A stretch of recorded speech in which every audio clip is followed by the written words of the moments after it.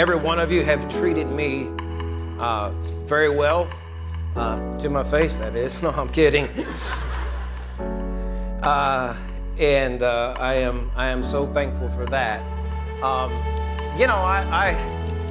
was meditating on the life of Samson. I was actually watching a dramatization of it a few months back. And right after Samson, this is not what I'm preaching on, right after Samson fights the 1,000 Philistines, he's just wore out. But wow, the power of God that moved. And he needed a drink. He was thirsty. And so the Bible teaches us that God clave a place in the jawbone of the donkey and gave him the drink that he needed. And I just thought, Lord, I have been in so many battles. I feel like, spiritually speaking, I have fought 1,000 Philistines, and I've been wounded. Some of those battles I think I've won, some I'm not sure. But through Christ, we have won them all. Amen. And I just need a drink, and what a better place to get a drink than the well. Amen. Amen. And so we're all here. We're all on the same team, and we are all here to get help and grace from God, and to plug in wherever we possibly can, where God jointly fits us together for His honor and for His glory. Amen. I'm originally, just a little bit about me, I'm originally from Tampa, Florida. I lived the first 18 years of my life there. Then the Lord saved me and called me to preach, and also called me away from my hometown family and church. So the last 30 years, so you put that together, I'm 48, all right? I've been preaching the Word of God, mainly evangelistically, in about 19 states, and I've also pastored 17 of those years. I've witnessed God do many mighty and beautiful things, but I've also been troubled on every side, yet not distressed, perplexed, but not in despair, persecuted, but not forsaken, cast down, but not destroyed. 2 Corinthians 4, 8, and 9. Being from Tampa, my team is the Tampa Bay Buccaneers, all right? Starting in 1976, many times I sat in the rain with only about 30,000 people in an NFL stadium, get that, draped in a poncho to watch them throw interceptions, miss catches, and field goals, all right? Finally, in 2003, they won the Super Bowl under Coach Jon Gruden. And I'm saying this for a reason this morning, because they had, under the leadership of Jon Gruden, a mental object to sustain their determination and perseverance until they won Super Bowl 37. And that was a phrase, pound the rock. And so they had this physical rock, and the whole team, man, they just pound that rock. And what it was is it was a thing for maturity. Don't get excited because we won this game and our record is this. We won this division championship. We're still not there yet. We're getting there, and so pound the rock. And if you ever went back to watch that Super Bowl, you'll see Jon Gruden go like this. And that's what that means of pounding the rock. And although the team prayed and probably had some born-again Christians in their organization, there's a much better rock in whom to go and in whom to trust, thank God, and it is Jesus Christ. And Deuteronomy 32:31, the Bible says, for their rock is not as our rock. I'll lead you to the text shortly. We're not supposed to pound Jesus, but to love Him, to trust Him, obey Him, and speak to Him. It is this picture of Christ as our rock that I want to preach today, mainly from the Old Testament. Jesus as our rock speaks mainly of His immutability, and all that is a fancy theological word that speaks of one of God's attributes, that He does not change. He never changes. Life is full of change. I'm standing in a place now that I thought I never would be, but some have absolutely no control over the changes of their lives. Some have caused or added to the trouble, but the Bible states of God in Malachi 3:6, for I am the Lord, I change not. Hebrews 13:8 says the same of Jesus. Jesus Christ the same yesterday, today, and forever. I pray you will leave today saying with King David, the Lord is my rock. Psalm 18:2, or that you will cling tighter to your rock, Jesus. Now, if you would find in your Bibles 1 Corinthians chapter 10, and let us stand in honor of God's word today, 1 Corinthians 10, and we're going to read verses 1 through 4. 1 Corinthians chapter 10, verses 1 through 4. If you find it, say amen. And if you didn't bring your Bible, we've got it up on the screen for you here this morning. Moreover, brethren, I would not that you should be ignorant how that our fathers were under the cloud and all passed through the sea. That's a reference to the Old Testament Israelites of the abiding presence of God that led them by a pillar of fire by night and a cloud by day. And they all passed through the Red Sea. We know that story. And were all baptized unto Moses in the cloud and in the sea, and did all eat the same spiritual meat. Now, they had the manna from heaven and they had the quail, but he's talking about how he even caused them to hunger on purpose, that they would hunger more for spiritual things. Man shall not live by bread alone, but by every word which proceedeth out of the mouth of the Lord doth man live by, Deuteronomy 8:3.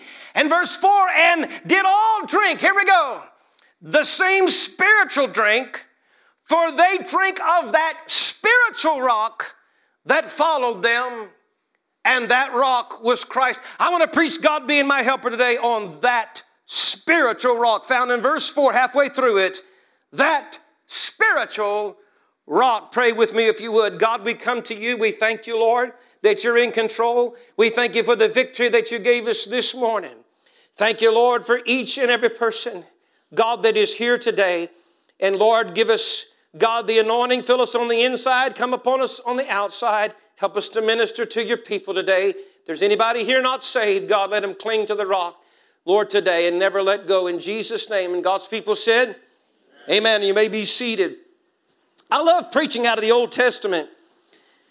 My pastor, Roger Duncan, in Tampa, Florida, that's how he preached. And I just really got interested in studying the Old Testament. It speaks of Jesus either by direct prophecy or in type or picture.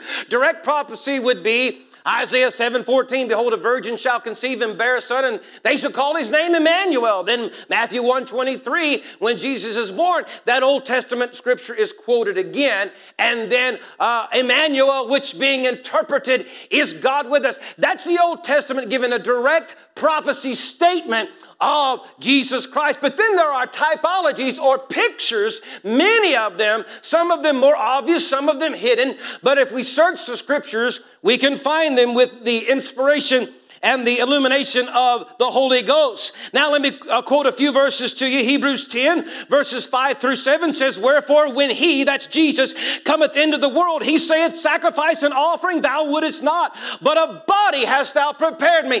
The Lord could not redeem us on the cross.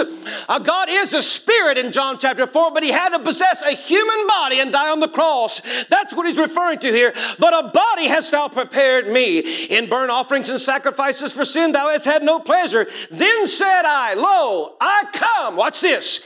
In the volume of the book, it is written of me to do thy will, O God. And that, when he says in the volume of the book, he's talking about the Old Testament, the first 39 books of our completed Bible, that in the volume of that Old Testament, it speaks and it is written of Jesus.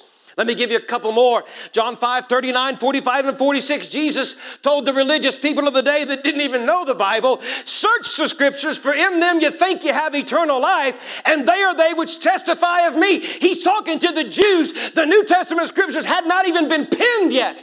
And he's saying, search those Old Testament scriptures, and you'll see that they speak of me. And then he says, do not think that I will accuse you to the Father. There is one that accuseth you, even Moses, in whom you trust. For had you believed Moses, you would have believed me, for he wrote of me.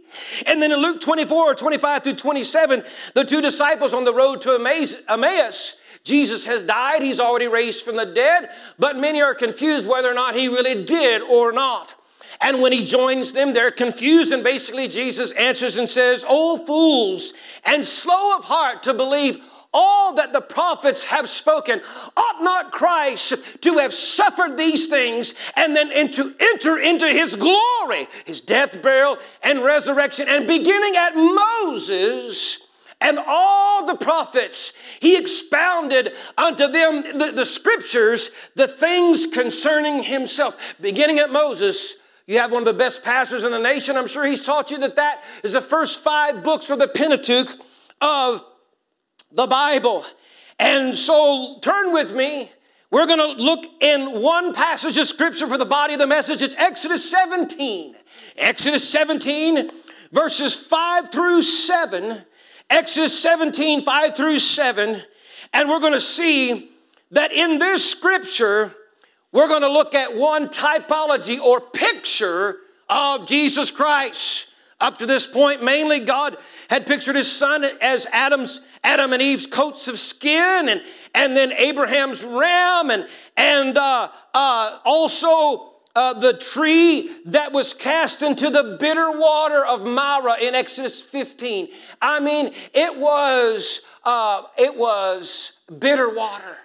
And Moses cast a tree into the bitter water, and the waters were made sweet. Listen, if you're bitter at God this morning, if you're bitter at somebody in this building, let the love of Jesus and that message of him dying on the tree soak into your heart, and he'll make those bitter waters sweet. You see what I'm saying? There's pictures of Jesus all throughout the Old Testament, but today, that spiritual rock.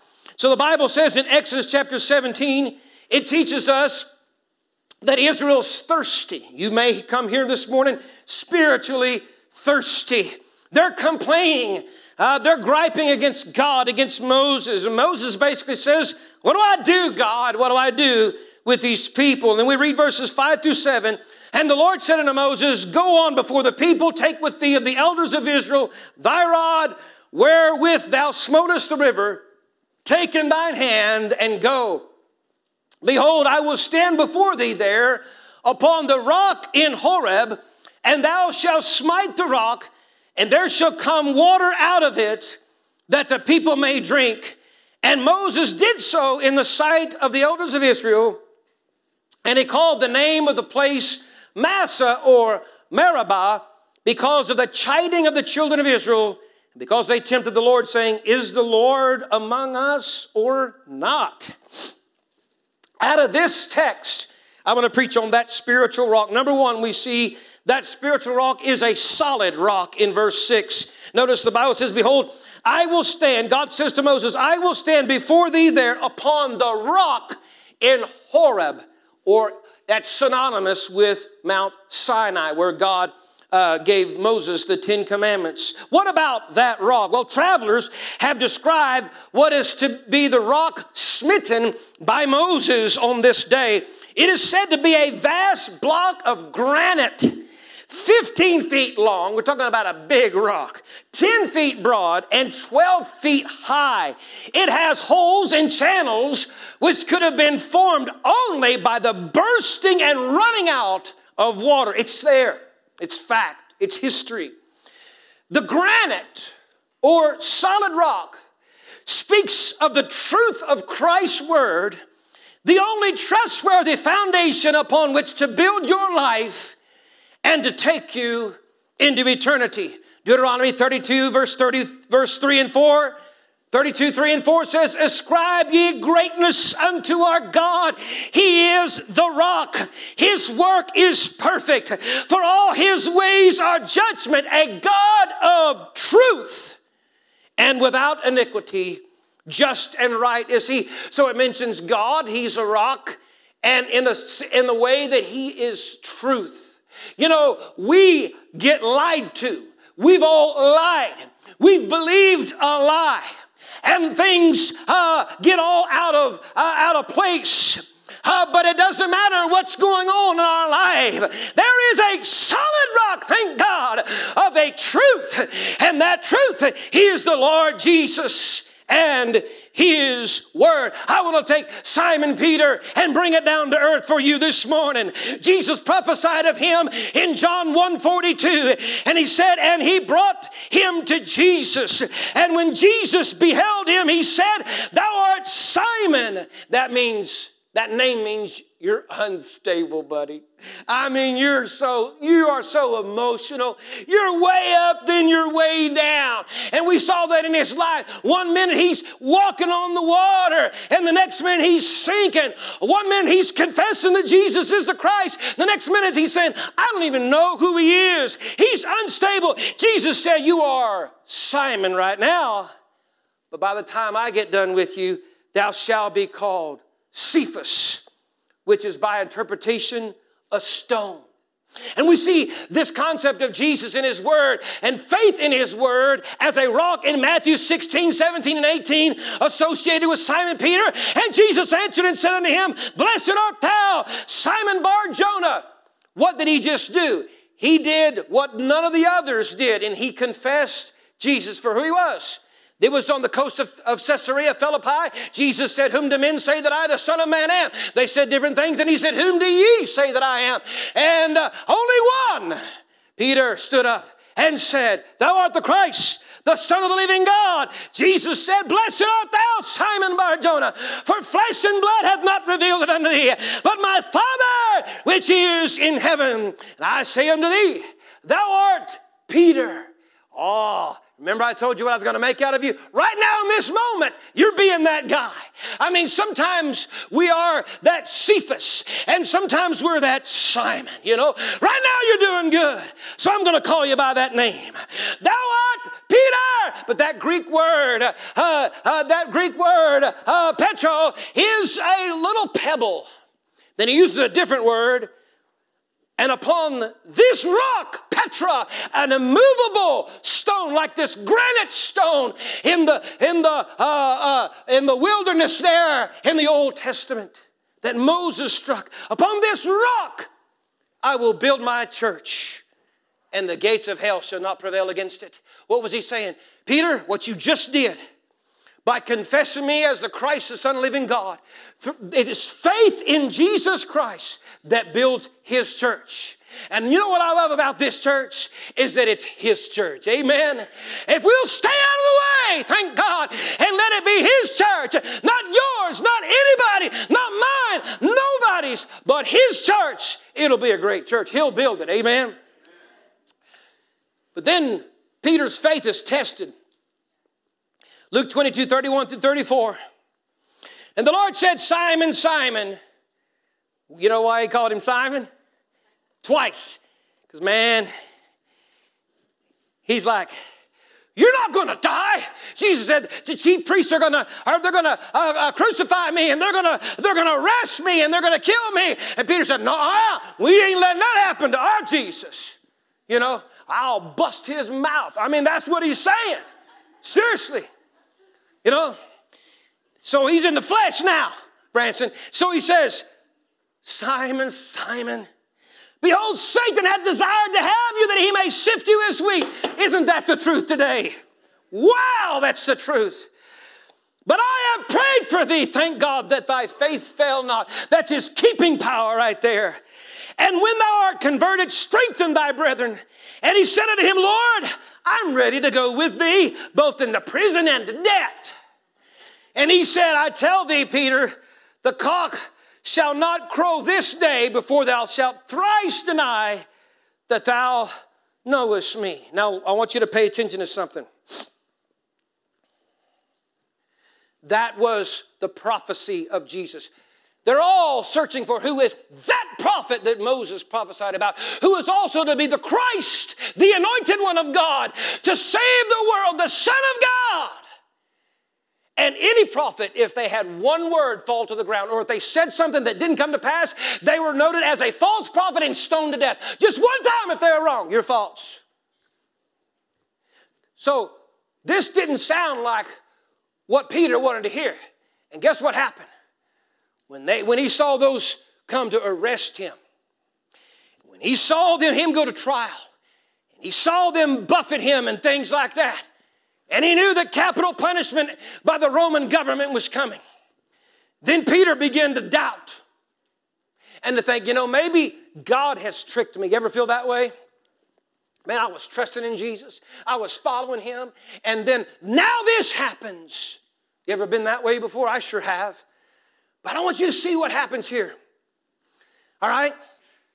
So they were thinking Jesus was going to come and reign as a physical king and give them power over the Romans.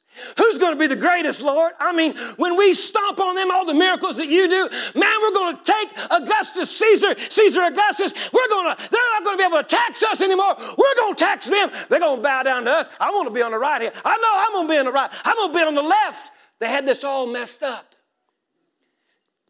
But when they saw the Messiah, and now he's being arrested, and he's being accused of these things falsely, and he's going to be crucified, it messed with Peter's mind and his emotions. He began to doubt whether or not he was the Christ. And he also began to fear for his own life, because I'm a follower of him. If they did that to him, they're going to do the same thing to me. But watch what happens. We're talking about the solid rock, that it doesn't matter if we believe it or not, or feel like it or not, or things look like it or not, what the Lord Jesus says will come to pass. The Bible says in Matthew 26:75 that after Jesus had been there and Peter had denied that he even knew him 3 times, when the 3rd time came, the rooster crowed, didn't it? And the Bible tells us, and Peter remembered the word of Jesus, which said unto him, before the cock crow, thou shalt deny me thrice. And he went out and wept bitterly. Did you get that this morning? He's doubting whether or not he's that prophet. But then when something comes to pass, to the detail of, I denied him once, twice, 3 times. He said, you're going to deny me 3 times. And then at that 3rd time, the rooster's going to crow. And when that happened, he was like, wow, nothing he has ever said to me was not the truth. He is the Christ. He is the Messiah. And we can trust in him. Thank God. You see, here today, we need to understand, even if situations don't look like we thought they should have looked like by now, and they don't feel like what we thought they should have felt like by now. We don't like the world that's against us, and that we're persecuted for the cause of Christ. Whatever you're suffering, whatever your confusion, satanic battle is on you today, thank God it doesn't change the fact that Jesus is a solid rock, and what he says goes. Amen. Thank God. When Peter saw that the king of Israel was arrested, tried and crucified, he began to doubt if he was truly that prophet and Messiah. But then when these things began to pass, when Jesus began to be numbered with the transgressors, Peter's doubts and fears caused him to deny him 3 times. Satan truly was trying to sift him as wheat. I thought about this story years ago. It's a true story about a little boy that was caught in a flood in our country. And he was able to grab onto this big old rock. He was not very mature. He was young. He grabbed on this rock, and the flood came and homes were swept away. It was awful. And it was one of these survival stories, you know. And so the kid made it, and the press, they got there, and the kid's still shaking. He's still in shock. And they said, wow, you know, this such and such home swept away, and these people died, and you're so little. And how did you make it all there? All by yourself. All he could say was, I shook, but the rock didn't shake. Amen. Thank God. Listen here, folks. Today, sometimes it look like in our life, and they'll cause us to shake. I'm telling you, in my life, when my twin girls one of them had to be flown to Children's Hospital when they were born, thought she was going to die, I began to shake, but the rock didn't shake. When our house was struck by lightning, they shook, but the rock didn't shake. When we got in a head-on collision and killed a drunk driver. I shook, but the rock didn't shake. When we started church in Arkansas and all hell was launched against us in the political reigns and everything else to shut us down, thank God I shook, but the rock didn't shake. When the unexpected happened in my life that I thought could never happen, this wonderful home was busted and broken. Through it I have shaken, but thank God the rock doesn't shake. He is faithful and we can trust in Him, and the love of my life is sitting right there right now. Thank God. I'm telling you what, God is a good God. Amen. He is a solid rock. Oh, I tell you what, this day that we're living in, the devil's raging, is he not? Satan desired to sift Peter as wheat. And this morning you may be here and the devil is just after you. You may have failed and you may have an addiction in your life, or you just have done wrong. You just don't think that you can ever recover. Whatever the devil's throwing at you. Listen, the Bible tells us that God is also spoken of as an eagle. And under the covert of His wings we trust. And guess what eagles do? Eagles don't build their nest just anywhere where other birds do. They build them high up on a rock. And listen here, you build your house.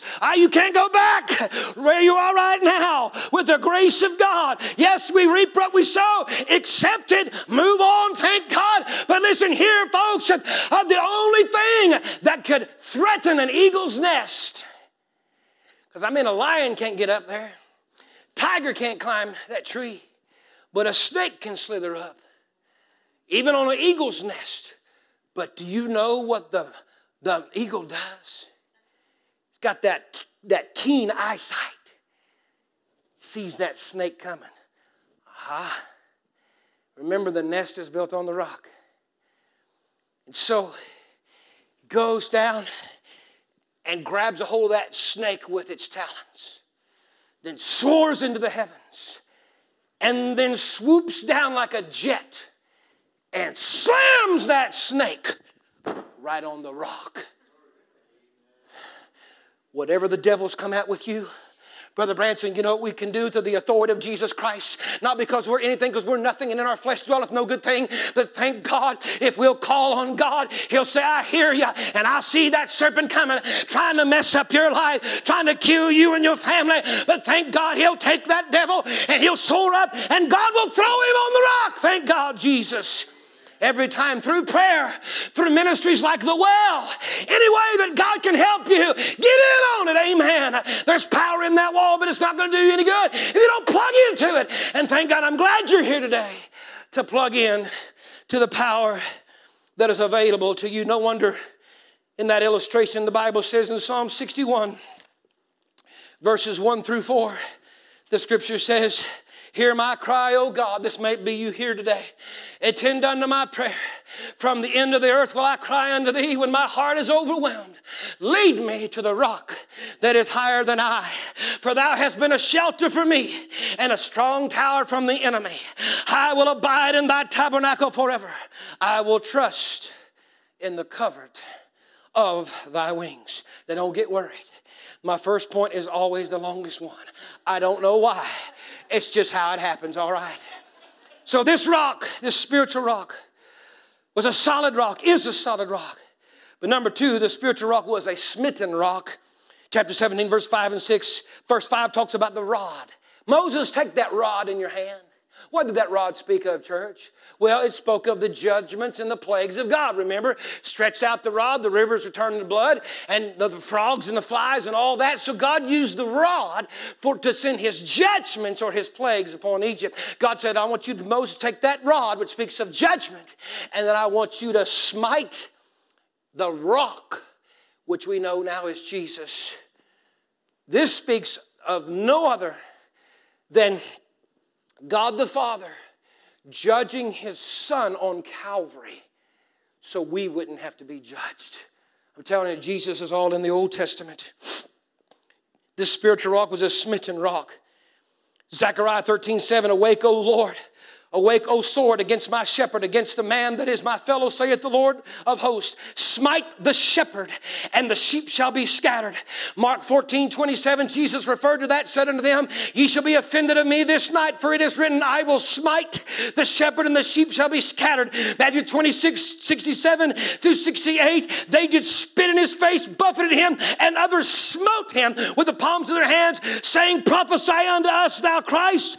Who is he that smote thee? Listen, Jesus was smitten. His mind was smitten. His emotions were smitten. His reputation was smitten. And his body was broken and smitten for us. Mentally and emotionally, in the Garden of Gethsemane, Jesus' mind and emotions were smitten. All right? I preach a message, I ain't going to preach it now, where when Jesus had a nervous breakdown. That's exactly what happened. We see the deity of Christ, or that he's God in scriptures, like he said, Lazarus come forth. Lazarus came forth. But we see his humanity probably more than anything in the Garden of Gethsemane. The Bible tells us God had to send angels to strengthen him there in that battle. The Bible tells us there in Luke 22 that being in an agony, that he prayed the more earnestly and sweat, as it were, great drops of blood falling down to the ground. That's actually a medical diagnosis. The street term is called bloody sweat.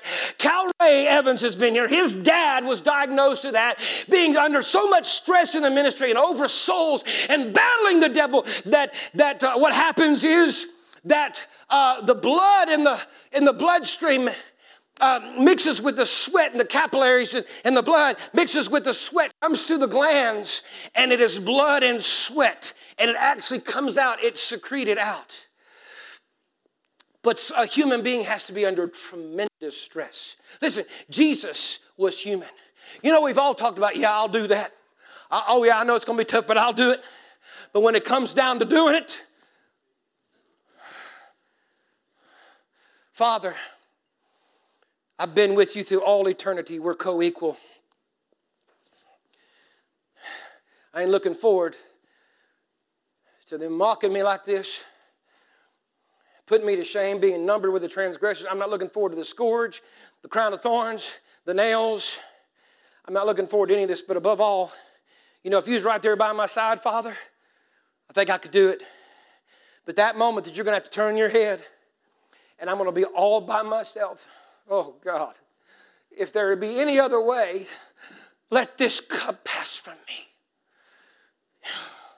And he's about to lose his mind. He's praying. He's sweating. He is praying.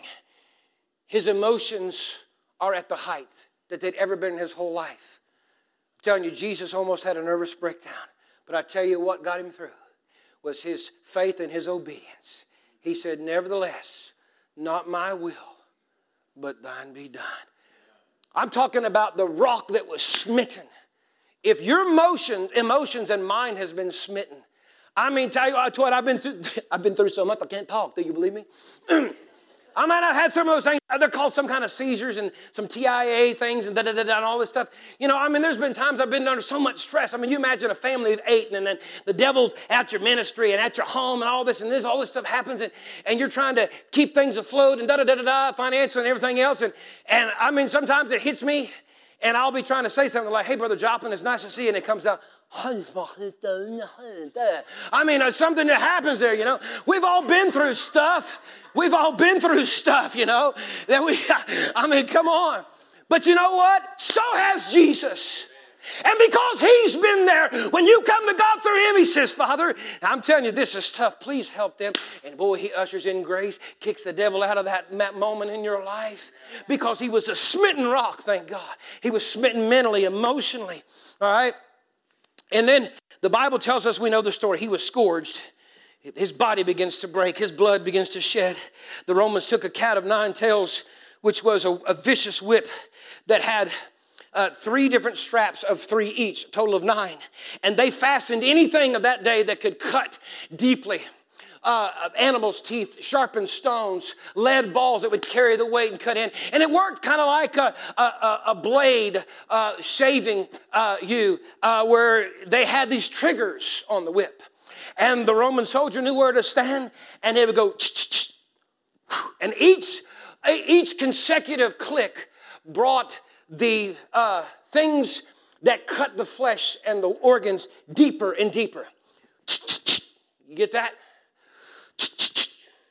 You study history, even if you're not a Christian today, 50% of the people died through the Roman scourging. Many times through the first lash, pieces of organs would come out. I mean, we're talking about Jesus' back looked like a mass of ribbons of flesh hanging down. And then, see, he got two sentences. The first one, Pilate said, let's scourge him. Maybe that'll satisfy him. It didn't. So then they said, all right, we'll crucify him.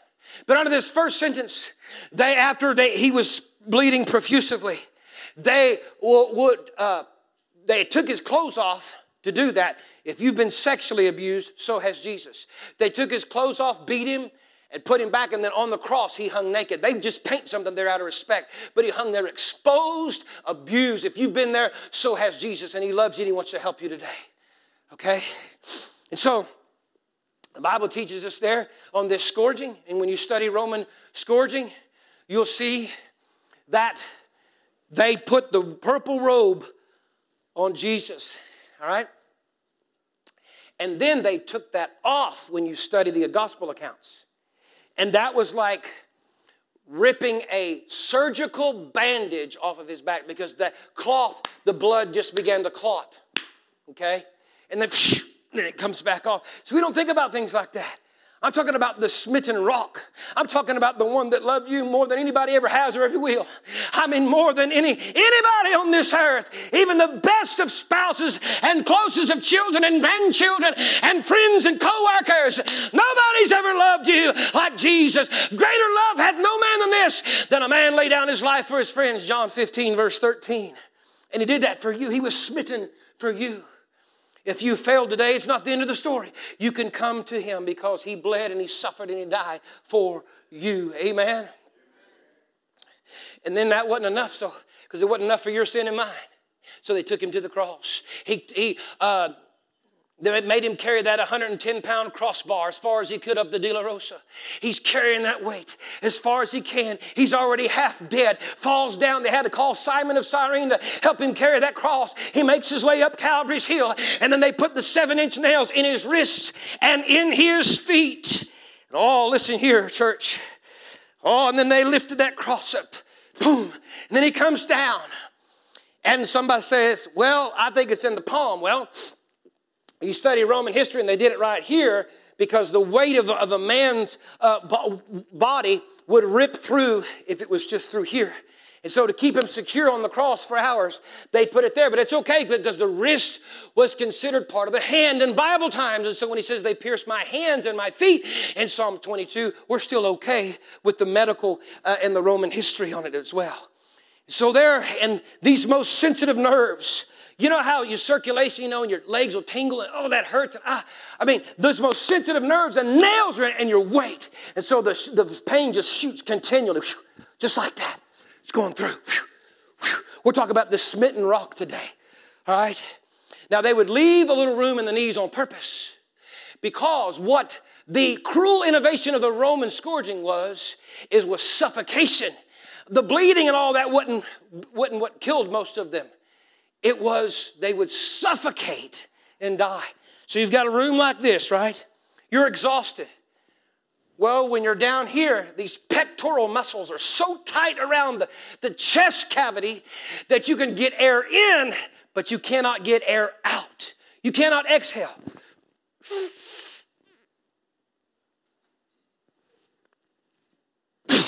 You'd have to push yourself up, but you don't got much strength. That's why the last few words of Jesus were very short.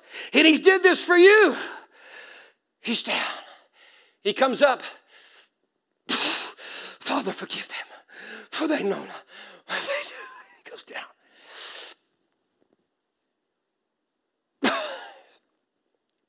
Woman, behold thy son. Behold my mother.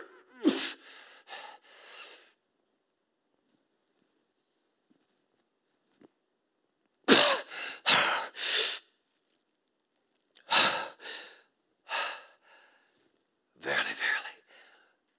say unto thee, today shalt thou be with me in paradise.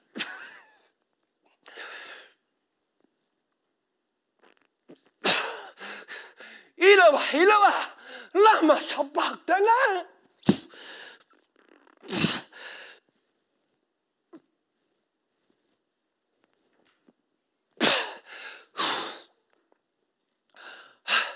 I thirst.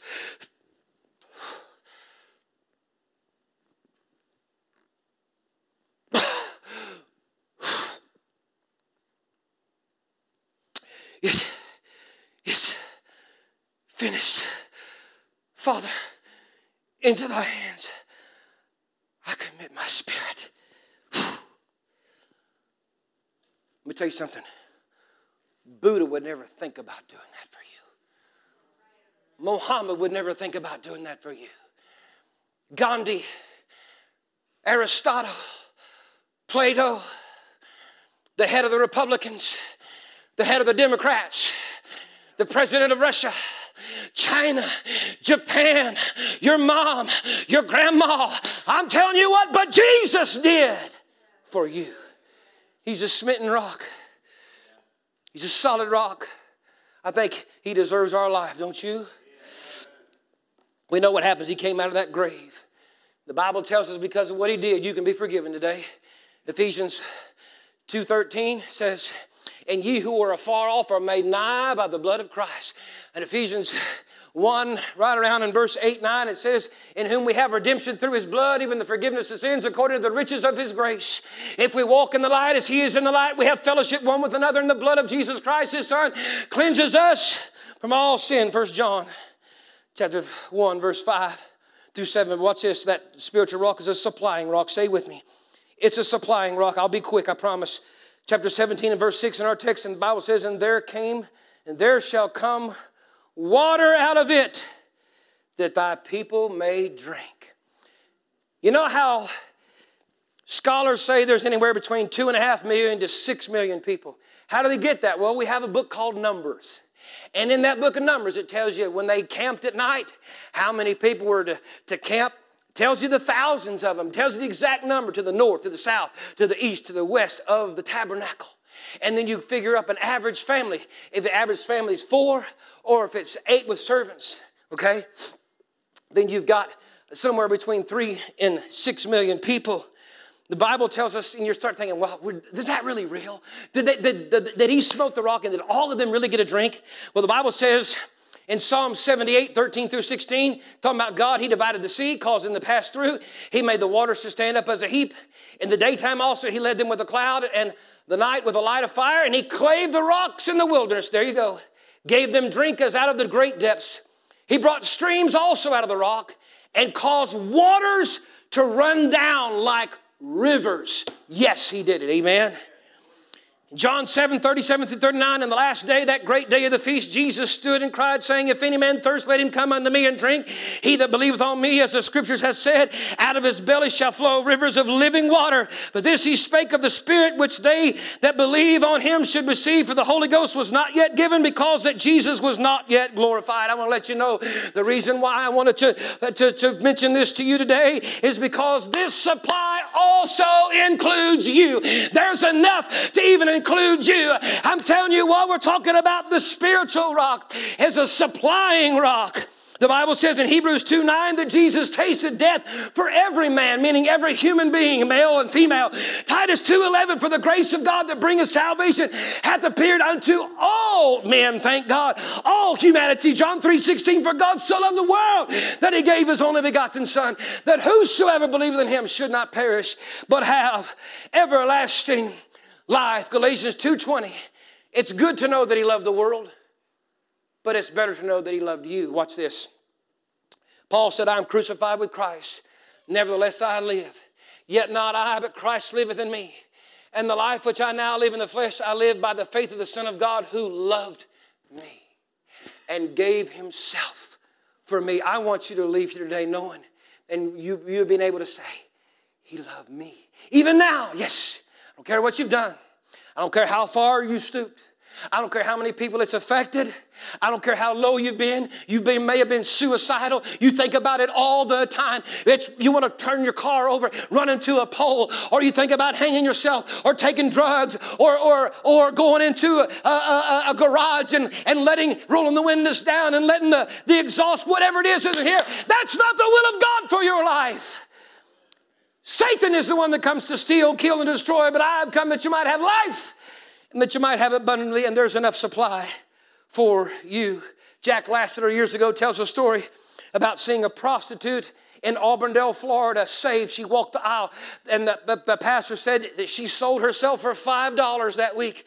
Then the evangelist, Jack Lasseter, gets an airplane, goes back to Raleigh-Durham Airport, and then he leads a millionaire to the Lord in Virginia. And you know why? Because both are spiritually thirsty. Amen. It don't matter if you got a lot or if you don't have any. If you think you're a good old boy or a bad old boy or whatever, listen here. Listen, there is enough. And it's all the same. And Jack Lasseter said he had a thought. Prostitute in Florida, millionaire in Virginia, same blood. Amen. Same blood. There's enough for everybody. There's enough for you. God wants to give you not just a little sip. John chapter 10 talks about a hireling that cares for the sheep and the good shepherd that really loves the sheep. You know what the hireling does when it's time for them to get a drink? He just gives them just enough for them to exist, kicks it out of the way. Come on, I got to go. I got to get out of here. I need to be home. Come on. And he gets the sheep. I don't think they talk back to him, but anyway. And he kicks them out of the way and gives them just enough water to exist, but not the good shepherd. You know what the good shepherd does? The good shepherd will draw as many times as he needs to. And he makes sure that every one of his sheep is completely satisfied. Never kicks it out of the way. I'm telling you about his supply for you. Are you thirsty? Thank God. All this made him the saving rock. They would have died without this rock. The Bible refers in Deuteronomy 32:15, talks about the rock of his salvation. Listen, neither is there salvation in any other, for there is none other name under heaven given among men whereby we must be saved. Acts 4:12. He is the door into the sheepfold of God, John 10:9. And the Bible tells us in 1 Timothy 2:5, for there is one God and one mediator between God and men, and that's the man Christ Jesus. And he said in John 14:6, I am the way, the truth, and the life. No man cometh unto the Father but by me. Isaiah 45:22, look unto me and be ye saved, all the ends of the earth. For I am God and there is none else. He is it. Amen. And then this is the invitation is right here. He's all these things, this rock is. But do you know, in Numbers chapter 20, came to the same place, to the same rock, and God told Moses, don't hit the rock. They're thirsty again, they're complaining again, but I want you to speak to the rock. Moses got mad, he got frustrated, and he said, must we fetch you water? Must we fetch you water out of this rock? What's up, Moses? He did not sanctify God in that statement, and God would not let Moses into the promised land. Have you ever, when you first read that, did you think, oh, come on, God? I mean, you know, Moses was faithful in the wilderness, and he served you and all that. Have you ever thought about that? Well, he didn't sanctify God when he said, must we fetch you water? And he goes ahead and he hits the rock. You read it in Numbers chapter 20. This is a different time than our text that we read. This is later on. Same rock, same land, different time. God says, I want you to speak to the rock and then I'll bring water out. And Moses disobeyed and he hit the rock twice. And the water came out. But God said, because you did that, Moses, I can't let you in. You know why? Not only because he didn't sanctify God in that by saying, must we fetch you, because only God was able to do that, not Moses, but because this rock pictures Christ, and he's only to be smitten one time. The Bible says in Hebrews 10:10 that he died once for all. And Hebrews 6:6 warns of crucifying the Son of God afresh and putting him to an open shame. What's the answer? Listen. Just turn to him with your heart and speak to him. Listen, we already put him on the cross, did we not, by our sin? Amen? And don't ever turn your back on the Lord to the point where you denounce Christ and go to another God or something like that. Listen, God's will is simple. You can be a wreck this morning in your sin. And you don't have to do an obstacle course or anything like that to get back to God. You just come with a sincere heart and you speak to Him. The Bible says that if thou shalt confess with thy mouth the Lord Jesus and shalt believe in thine heart that God hath raised Him from the dead, thou shalt be saved. For with the heart man believeth unto righteousness, and with the mouth confession is made unto salvation. For whosoever believeth on Him shall not be ashamed. For there is no difference between the Jew or the Greek, for the same Lord is rich unto all that call upon Him. For whosoever shall call upon the name of the Lord shall be saved.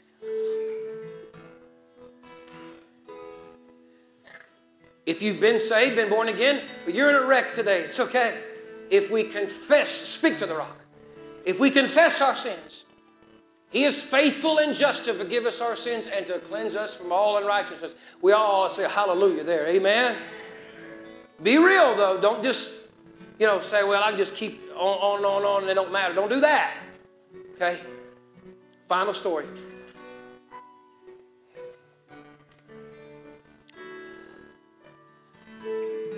You know what? I found myself, when I came to Christ, as a wreck.